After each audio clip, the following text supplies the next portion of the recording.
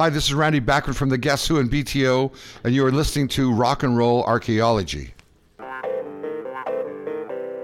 He was sitting in the lounge of the Empire Hotel. He was drinking for diversion, he was thinking for himself. A little money riding on the maple leaves. Along comes a lady in lacy sleeves. She says, let me sit down, you know, drinking alone's a shame. It's a shame, it's a crying shame. Look at those jokers who do that damn hockey game. Hey, honey, you got lots of cash. Bring us down the bar and we'll have some laughs. Here's what I'm drinking, I was raised on robbery.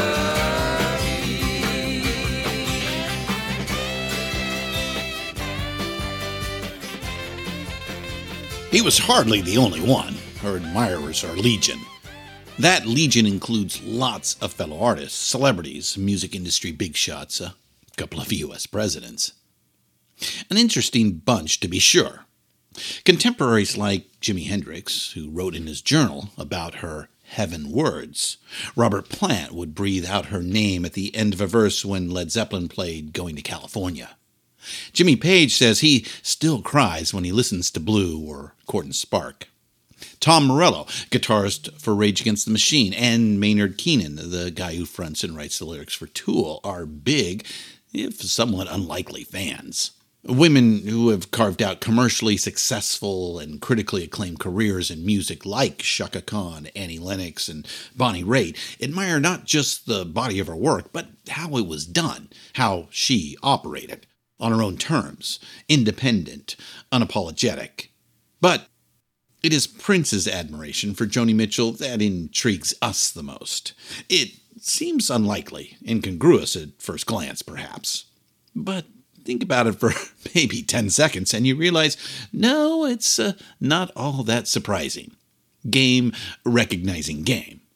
There are a couple of heavyweights, icons, but also iconoclasts who shared a maverick spirit. Both perfectionists, both multitasking musical wizards, both self-contained, producing their own records, very hands-on with their business affairs. Of course, they're mutual fans. Prince's enigmatic character and the depth of his devotion are definitely a big part of the intrigue. Prince, who could be baffling, fierce, and demanding, and just plain difficult at times, all according to folks who knew him well and worked closely with him, well, the purple one was just a mushy, gushy, hopeless romantic Joni Mitchell fanboy, from his teenage years all the way to the end. Growing up, he wrote long, adoring letters to her, sent care of her fan club. With all the U's and hearts, the way he writes, Joni recalled in a magazine interview years later. Her staff thought the letters were from the lunatic fringe, so that first they would just toss them in the trash. You're driving into town with a dark cloud above you, dialing the number who's bound to love you. Oh, honey, you turn me on. I'm a radio, I'm a country station, I'm a little bit corny, I'm a wildflower waiting for you, broadcasting tower waiting for you, and I'm sending out this signal. This podcast is intended to be education and commentary. It will discuss adult themes and may use coarse language. Pantheon Podcasts presents Rock and Roll Archaeology with host Christian Swain. Music.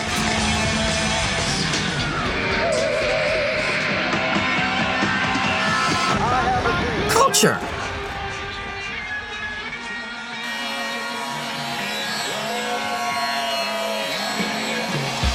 Technology.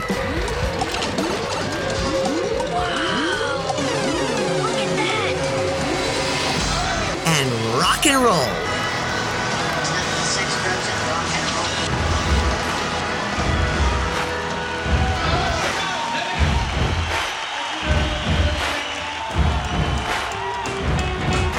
And now, on with the show. Hey, diggers. You wanted the best, and you got the best. Welcome to the new Rock and Roll Archaeology Shorts podcast. Okay, we heard the demands of more R&RA content, and we finally figured out a way to add some without cannibalizing our big show or painting ourselves into any corners, especially since we still have a long way to go. So expect these shorts to help satiate your need for a slice of rock and roll goodness while we continue cooking up the main dish. In this format, we intend to give you diggers some quick hitters and interesting topics that we probably can't get to in the main show. We will follow up on some misses from previous episodes as well that we just feel we need to address, or we just didn't have the time for as we tell our chronological tale. And expect a few topics du jour that just need our immediate attention. Well, that's the plan. And this is an opportunity for you to get involved. If you have a good concept, please email us at rockandrollarchaeologyproject@gmail.com or find us on the socials, send us a message, and let us know an idea or two. Our first shorts is one of those quick hitters. Something we wanted to shed a little light on because we love when two stars fall into each other's orbit. And these two are big stars in our rock and roll world. So, let's get to it. I give you episode 1 of Rock and Roll Archaeology Shorts, Joni and the Prince.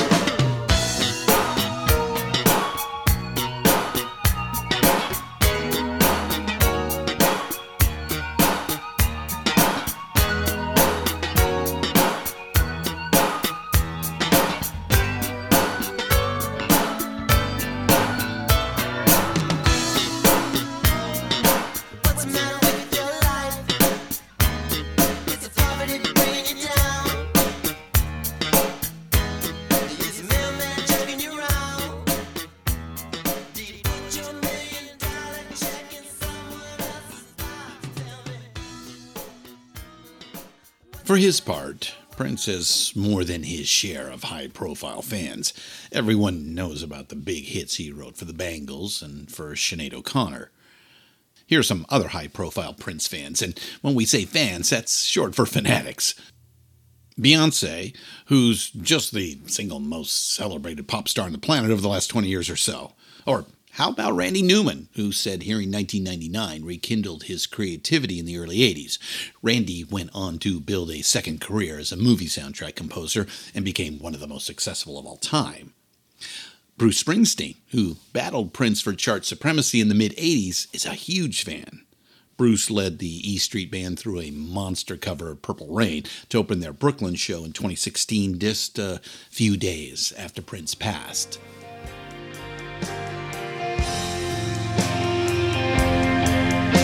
It's such a shame our friendship had to end. Purple rain, purple rain. Purple rain, purple rain. Purple rain, purple rain. Another interesting one. For years, Celtic roots rockers, the Waterboys, have been playing Purple Rain as one of their encore songs, and they just pour emotion into it. Our all-time favorite, though, is that performance of While My Guitar Gently Weeps at the Rock and Roll Hall of Fame in 2004. Prince is sharing the stage with some of the greatest rock musicians of all time. He patiently waits his turn to take a solo and cuts off all of their heads, dunks on every one of them. Still my guitar gently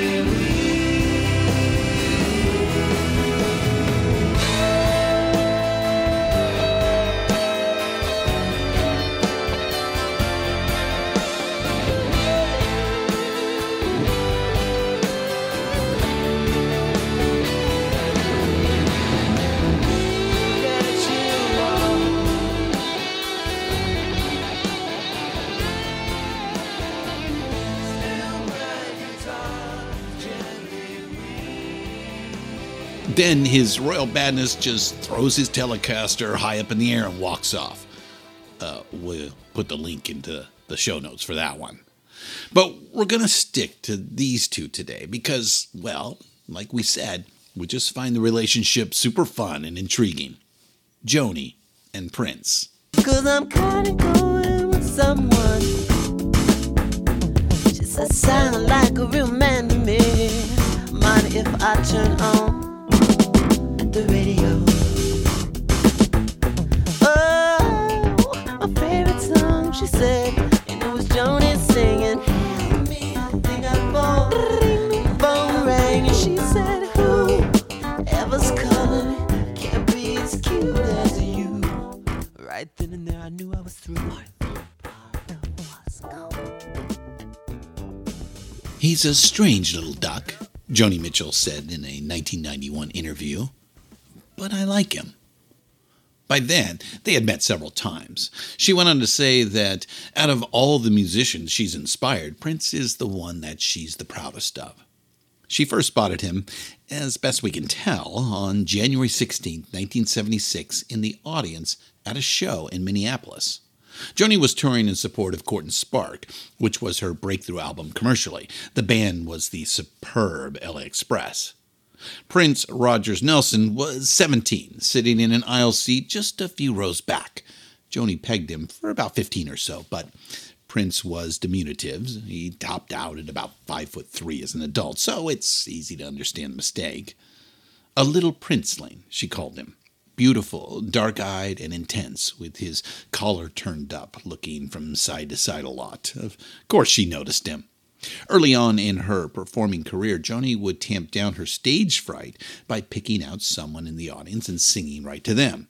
The trick worked, and she continued to do it long after her stage fright was conquered, just because she enjoyed it. So that night, Joni played and sang a good chunk of her set right to Prince.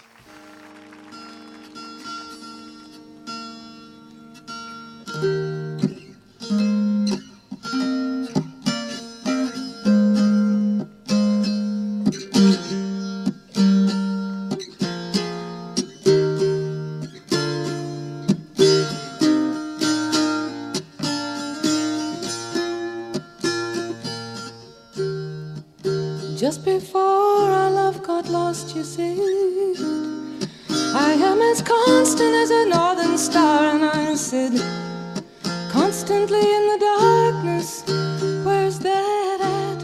If you want me, I'll be in a bar. According to Wendy Melvoin and Lisa Coleman, Wendy and Lisa, Prince liked to noodle with Joni Mitchell songs on the piano during sound checks or downtime. It was a way for him to just kind of muse away quietly until an idea of his own came along. There are hundreds of hours of unreleased music in Prince's archives, early drafts, sketches, and outtakes, and fully realized albums too. Welcome to America dropped in the summer of 2021. It was the first posthumous release of new material, and we're certain a lot more is on the way. But so far, the only official released recording he's made of a Joni Mitchell song is his gorgeous cover of A Case of You. But the Joni Mitchell influence is there, albeit not always obvious, according to no less an authority than Joni herself. Even Prince, who's an interesting hybrid, who's taken some things from here, so he claims, but his influences are, it's me and Sly. Now you take me and Sly and hybrid that, you're going to get something quite unique, because he played back, I think it was Paisley Park. I went to a playback here, and there was a harmonic passage in one of the songs that really interested me, and I said to him, where's that coming from? Because it sounded fresh to me, and he said, and I couldn't hear it, but time went by and I heard something, and it was, the reason I couldn't hear it was because it was something that Larry Carlton played against My Architecture, which I'm very familiar with, and I'm familiar with what I added also, but yeah, he'd taken something between those two things, you know what I'm saying? That's from a 1996 interview of Joni by Morrissey of the Smiths fame. Help me, I think I'm falling, Joni sings, but she also sings No Regrets, Coyote. to the man who's got a woman back home and another one down the hall, but who seems to want me anyway. That's one for the women, so beautifully complex, Prince sings in Lady Cab Driver after he asks her, "Can you take me for a ride?" It is beautifully complex, sometimes contradictory. A rich territory to explore, this Joni Prince thing. Go ahead, explore some more. You can start with some of the links in the show notes in particular. Joni Mitchell's official website is just outstanding. Thousands of articles, videos, and audio clips, reviews, set lists of her live show. It's all archived there. And of course, we'll get into both of these artists in some depth and detail in our main podcast, Rock and Roll Archaeology. Meantime, we'll leave you with a great Prince tune. Thanks for stopping by, and as always, keep up the rockin'.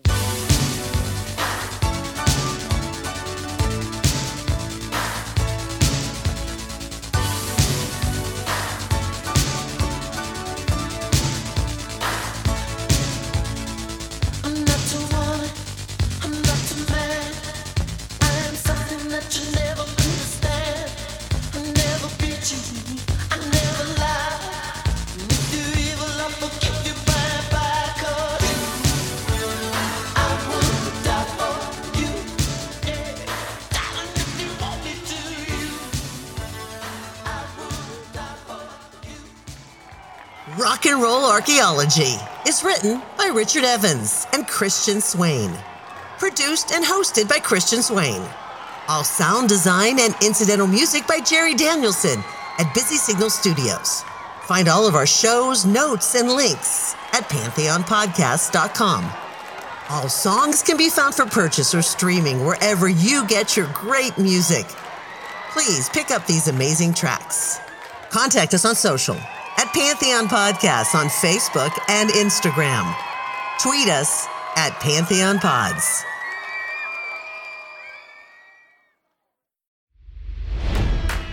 It's NFL draft season, and that means it's time to start thinking about fantasy football. FantasyPoints.com features industry-leading experts and prognosticators using proprietary hand-charted data to help you score more fantasy points. FantasyPoints.com is the place to go for whatever kind of fantasy football you play. Whether you play fantasy football, daily fantasy sports, or do a little bit of everything, Fantasy Points has the meticulously researched content to guide you to victory. And why wait for the fall? Fantasy Points also covers the new spring football league, the UFL. Join the guru, John Hansen, Scott Barrett, Joe Dolan, and other massive names in the fantasy football universe with an exclusive offer. Use code Pantheon for 15% off any Fantasy Points package, including the all-in package, with access to every article, tool, and data nugget that Fantasy Points has to offer. That's FantasyPoints.com and code Pantheon for 15% off at Fantasy Points. FantasyPoints.com, code Pantheon. Score more fantasy points.